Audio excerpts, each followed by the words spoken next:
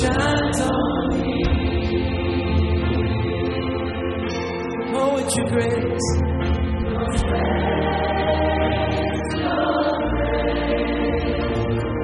I'm nothing without you. Your grace shines on me. Oh, yeah. Shines on me.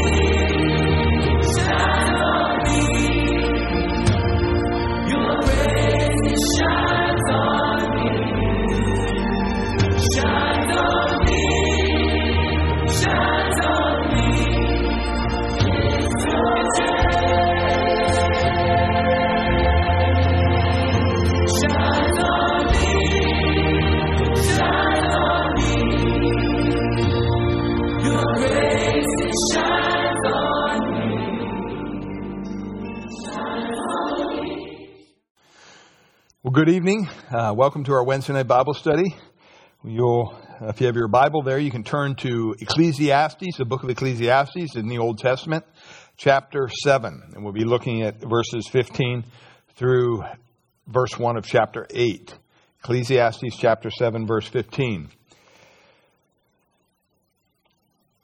I read an article this past week of a university in Wyoming that back in 2008, they started a class to teach students how to communicate with aliens.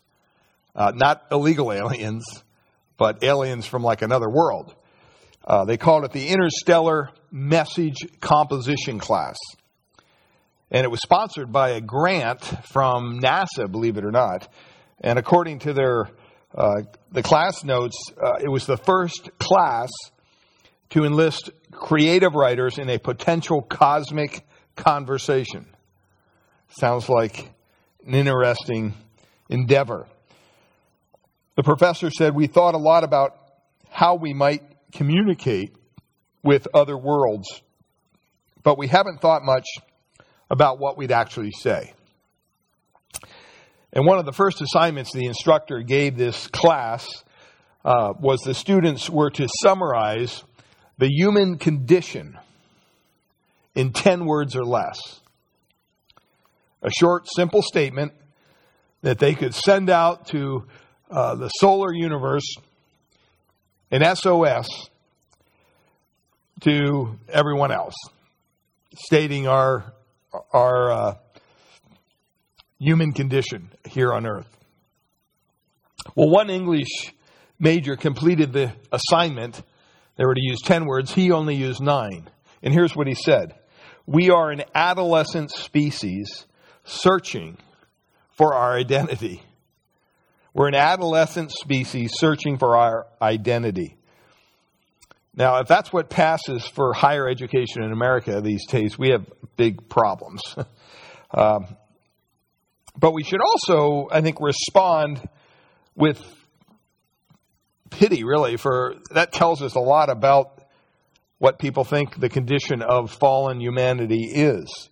See, people, I believe, today are searching for meaning. They're calling out in the darkness, hoping that there is someone there who can tell us who we are. Well, we came to the book of Ecclesiastes several months ago, and we took a break for a while, but now we're back in Ecclesiastes chapter 7. And last week, we looked at wisdom. We talked about the value of wisdom. And Solomon's thoughts continue here in our text tonight. We looked at verses 1 through 14 last week, and we noticed 3 points. We said wisdom, God's wisdom, evaluates life circumstances from God's point of view. From God's point of view. And secondly, we said wisdom exceeds the advantages of worldly possessions and security. And then thirdly, we said wisdom encourages our dependency upon God and His plan for us. Now, if you haven't listened to that message yet, go back and listen to that one, and then you'll be caught up to speed with us here today. But if you look at the first verse in our text tonight, Ecclesiastes chapter 7, verse 15, In the ESV it says, in my vain life I have seen everything. The New American Standard says, I have seen everything during my lifetime of futility. The NIV translates it this way, in this meaningless life of mine, I have seen. And one last translation I couldn't leave out, the New King James says, I have seen all things in my days of vanity. Well, tonight we want to look at the idea of searching for wisdom. We know there's value in it because we looked at that last week. But tonight we're going to see how we can search for it. And in our text, Ecclesiastes chapter 7, hopefully you turn there in your Bibles and you can follow along as I read this text for us up through chapter 8, verse 1. Well, let me read our text for tonight, Ecclesiastes chapter 7, beginning in verse 15. In my vain life, I have seen everything. There is a righteous man who perishes in his righteousness, and there is a wicked man who prolongs his life in his evil doing. Be not overly righteous and do not make yourself too wise. Why should you destroy yourself? Be not overly wicked, neither be a fool. Why should you die before your time? It is good that you should take hold of this, and from that withhold not your hand. For the one who fears God shall come out of both of them. Wisdom gives strength to the wise man, more than 10 rulers who are in a city. Surely there is not a righteous man on the earth who does good and never sins. Do not take to heart all the things that people say, lest you hear your servant cursing you. Your heart knows that many times you yourself have cursed others. All this I have tested by wisdom. I said, I will be wise, but it was far from me. That which has been is far off and deep, very deep. Who can find it out? I turn my heart to know and to search out and to seek wisdom in the scheme of things, and to know the wickedness of folly and the foolishness that is madness. And I find something more bitter than death. The woman whose heart is snares and nets, and whose hands are fetters. He who pleases God escapes her, but the sinner is taken by her. Behold, this is what I found, says the preacher, while adding one thing to another, to find the scheme of things, which my soul has sought repeatedly, but I have not found. One man among 1,000 I found, but a woman among all these I have not found. See, this alone I found, that God made man upright, but they have sought out many schemes. In chapter 8, verse 1. Who is like the wise, and who knows the interpretation of a thing? A man's wisdom makes his face shine, and the hardness of his face is changed. Would you join me in a word of prayer? Father, we thank you for your word tonight. And Lord, we pray that you would give us wisdom and insight into it as we look at it tonight from your perspective. Father, we pray for our times together via video. And I pray that you would encourage our hearts, that you would build us up through the power of your word and the teaching of your word. We pray, Lord, that you would continue to provide for our needs. Father, we thank you that even through everything that's going on around us, your grace is sufficient for us. And Father, you have provided all that we need through the power of your Son, the Lord Jesus Christ. And so we thank you for that. Pray you'd bless our time tonight. We ask this in Jesus' precious name. Amen. Well, obviously, Solomon continues into verse 15 with the idea of wisdom. Last week we looked at the value of wisdom. Tonight we're looking at the search for wisdom. And I want to start off here tonight with the first point in verses 15 to 18. Wisdom exhorts us to avoid extremes by remembering our accountability to God. Wisdom exhorts us to avoid extremes by remembering our accountability to God. Here's what he says here in verses 15 to 18. He gives two problems that we all face. In verse 16, he first points out that there's clearly the problem of pride.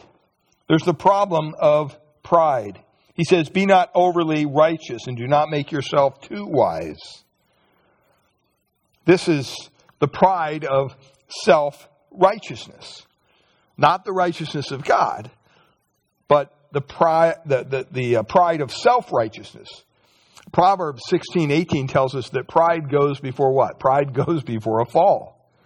In Proverbs 3:7, it says, be not wise in your own eyes, fear the Lord, and turn away from evil. Even in Romans 12, verse 3, for by the grace given to me, I say to everyone among you not to think of himself more highly than he ought to think, but to think with sober judgment, each according to the measure of faith that God has assigned. See, we're told throughout Scripture that we shouldn't have too big of a view of ourselves. Self-righteousness actually destroys what you are all about on the inside. It destroys it. I mean, on the outside, it may look like you're legalistic, but it destroys the inner spirit as well. It makes you bitter. It makes you more critical of others. And even prideful in regard to your own spiritual matters. See, whenever you think you understand the ways of God so well that you no longer need to trust Him, that's when you know that you're filled with self-righteousness. That's when you know that you're filled with pride. And really, you're headed for destruction. Because the inward character of your soul is damaged greatly by outward legalism. And wisdom from God especially, can prevent that. Wisdom exhorts us to avoid that extreme. Don't go to that level of legalism. Well, there's also the problem of presumption of the wicked. He points that out in verse 17. He says, be not overly wicked, neither be a fool. See, the issue here is moral indifference that leads to moral indulgence. That's how this works. In Psalm 55, verse 23, the psalmist says this, but you, O God, will cast them down into the pit of destruction. Men of blood and treachery shall not live out half their days, but I will trust in you. See, presuming upon the grace of God can be lethal. It's going to cost you. Moral indifference, in other words, when you presume on God's grace and you presume on His forgiveness so that you can keep some secret little side sin off to yourself, thinking, well, it's not really hurting anybody. That always, usually leads to moral indulgence. It leads to greater sin. And wisdom teaches to do the opposite. It teaches us to run from sin, not indulge ourselves in it. But there's also here a basic principle to follow. The basic principle is this. He who fears God will escape them all. That's what he says there. Will escape them all. It's the same word used in 1 Samuel 14:41 where the text says Saul and Jonathan were taken, but the people escaped. The people escaped. The NIV says that it will avoid all extremes. And see, this kind of captures the essence of this. Wisdom will be balanced because of trust in the Lord. We need to know how to escape the extremes of becoming either self-righteous in ourselves or morally indifferent. To escape both problems, how can we do that? Well, we need to trust God and we need to remember our accountability to Him. Well, the next point here is that wisdom not only exhorts us to avoid these extremes, but wisdom excels the advice of others. Wisdom excels the advice of others. That's what he says there in verse 19. He says, wisdom gives strength to the wise men more than 10 rulers who are in a city. Now, don't be misunderstood here. The Bible says also that there's wisdom in the multitude of counselors. It's a wise thing to get good counsel before making a decision. That's what we're called to do. The only time that's not wise is when seeking the advice of others, you have ignored or neglected the wisdom of God. You never want to do that. I remember when I was a youth pastor, I'd have high school and college age kids come and say, hey, I got this boyfriend or this girlfriend, and what do you think, And my first question was always the same, well, are they a believer? Are they a Christian? Well, I don't know, but, we really get along good. They wanted somebody to tell them what Scripture wouldn't tell them. And Scripture says that's not a good game plan to join together with an unbeliever, because you're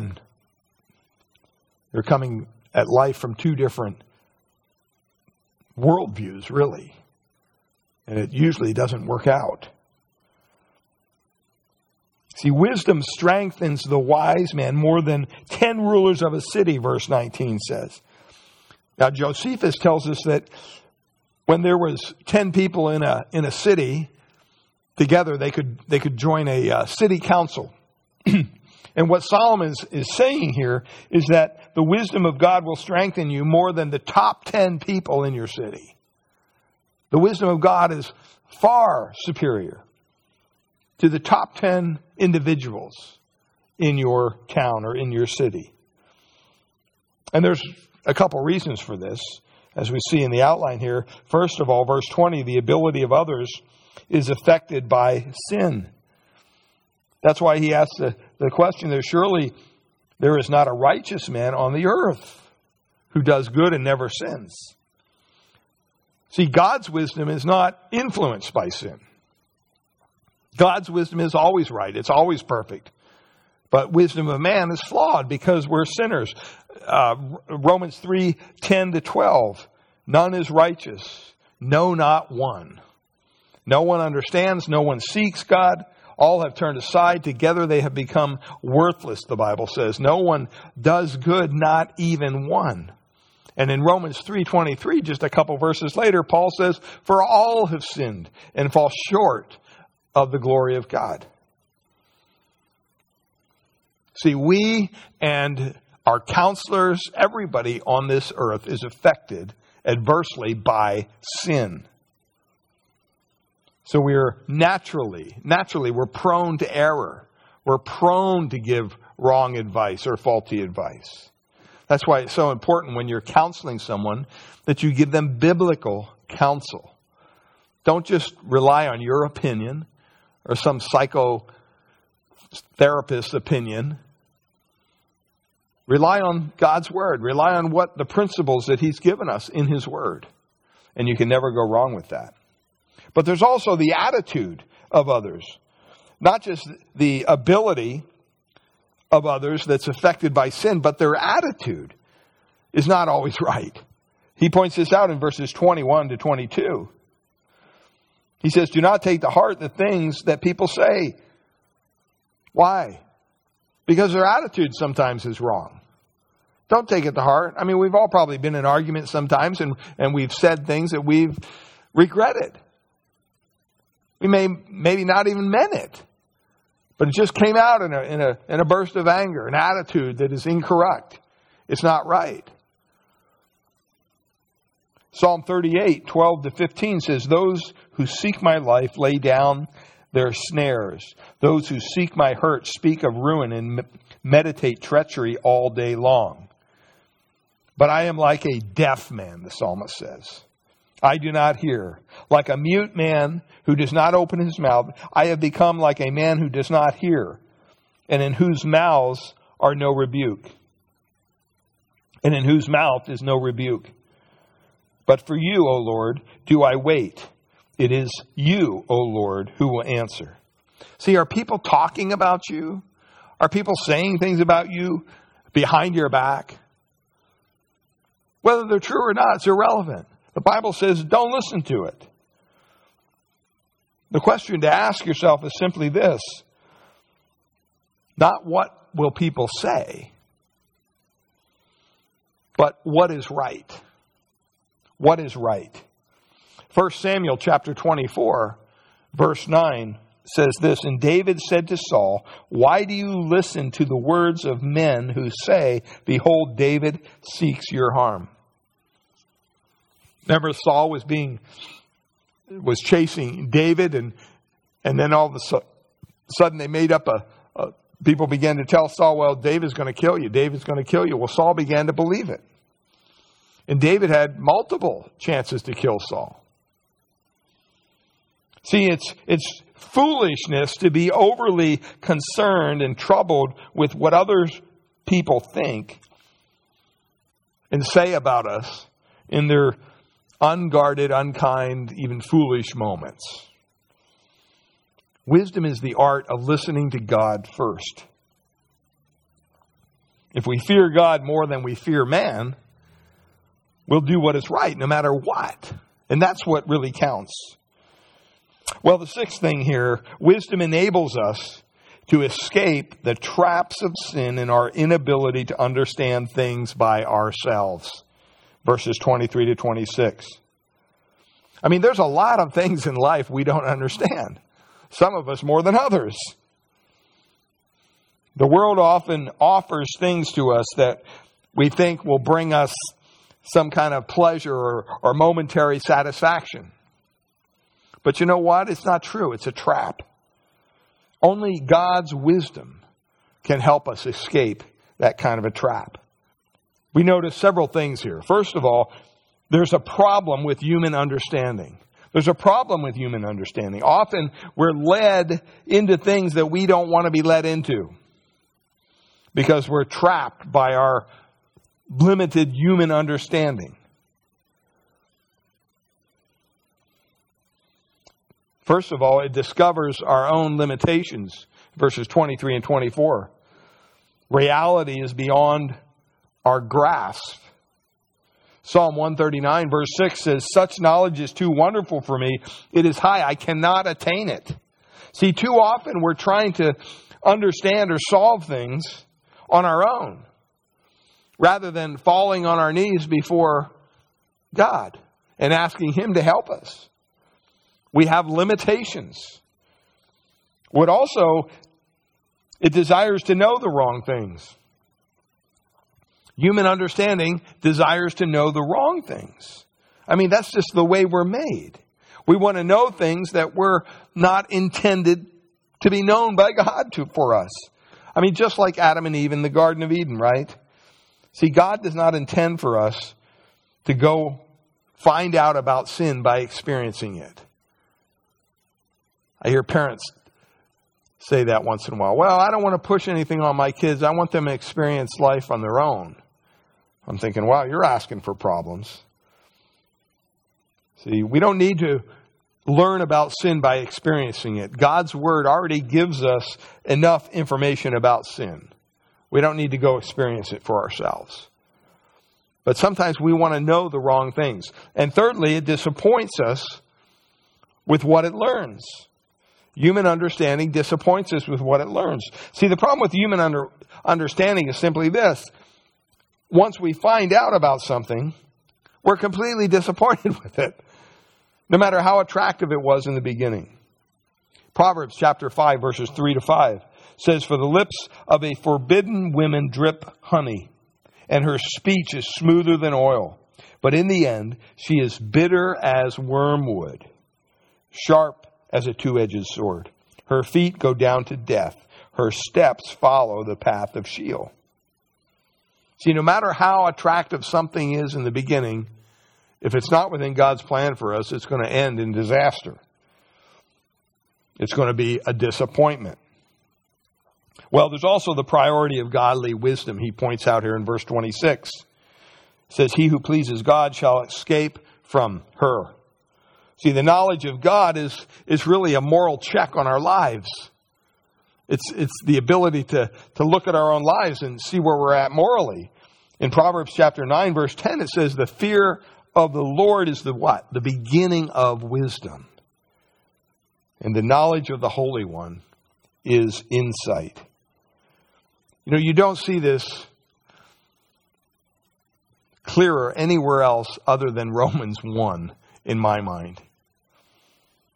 There's a priority of godly wisdom. And it's a moral check on our society. And when you walk away from God's wisdom, here's what happens. Look at what it says in Romans chapter 1, verse 18. For the wrath of God is revealed from heaven against all ungodliness and unrighteousness of men, who by their unrighteousness, what do? They suppress the truth. For what can be known about God is plain to them, because God has shown it to them.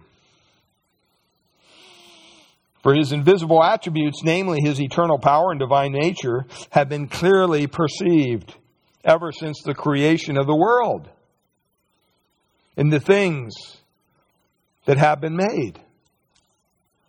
So they are without excuse. All you have to do is look around. Look at nature. Look at what God has created for us. In verse 21, he continues, Paul does. He says, for although they knew God, they did not honor him as God or give thanks to him. But they became futile in their thinking, and their foolish hearts were darkened. Claiming to be wise, they became what? Fools. And exchanged the glory of the immortal God for images resembling mortal man and birds and animals and creepy things. And as a result of that, it says, therefore God gave them up in the lusts of their hearts to impurity, to the dishonoring of their bodies among themselves, because they exchanged the truth of God for a lie. And they worshipped and served the creature rather than the Creator, who is blessed forever. Amen. For this reason, God gave them up to dishonorable passions. For their women exchanged natural relations for those that are contrary to nature. And the men likewise gave up natural relations with women and were consumed with passion for one another, men committing shameless acts with men and receiving in themselves the due penalty of their error. And since they did not see fit to acknowledge God, God gave them up to a debased mind and to do what ought not be done. Verse 29, they were filled with all manner of unrighteousness, evil, covetousness, malice. They're full of envy and murder, strife, deceit, maliciousness. They're gossips, slanderers, haters of God, insolent, haughty, boastful, inventors of evil, disobedient to parents, foolish, faithless, heartless, ruthless. Though they know God's righteous decree that those who practice such things deserve to die, they not only do them, but they give approval to those who practice them. That describes our world today. That describes our society today. Their priority is not godly wisdom. Well, the next thing here, 7, wisdom enables us to discover and experience what God can do. He tells us this in verses 27 through chapter 8, verse 1. So very few today really see their need for God. But what can we discover and experience as we seek the Lord? When verses 27 to 28, it talks about the realization that some things are hard to explain. Some things are hard to explain. Some things we just don't get. Without God's wisdom, we're not going to understand. And the psalmist says, even without God's wisdom, he couldn't even find one virtuous woman, as described in Proverbs 31. Some things are hard to explain. Deuteronomy 29:29, it says, the secret things belong to the Lord our God, but the things that are revealed belong to us and to our children forever, that we may do all the words of this law. God doesn't reveal everything to us. We don't know everything about God. As a matter of fact, in Isaiah chapter 55, verses 8 and 9, Isaiah says about God, for my thoughts are not your thoughts, neither are your ways my ways, declares the Lord. For as the heavens are higher than the earth, so are my ways, this is God speaking, so are my ways higher than your ways, and my thoughts than your thoughts.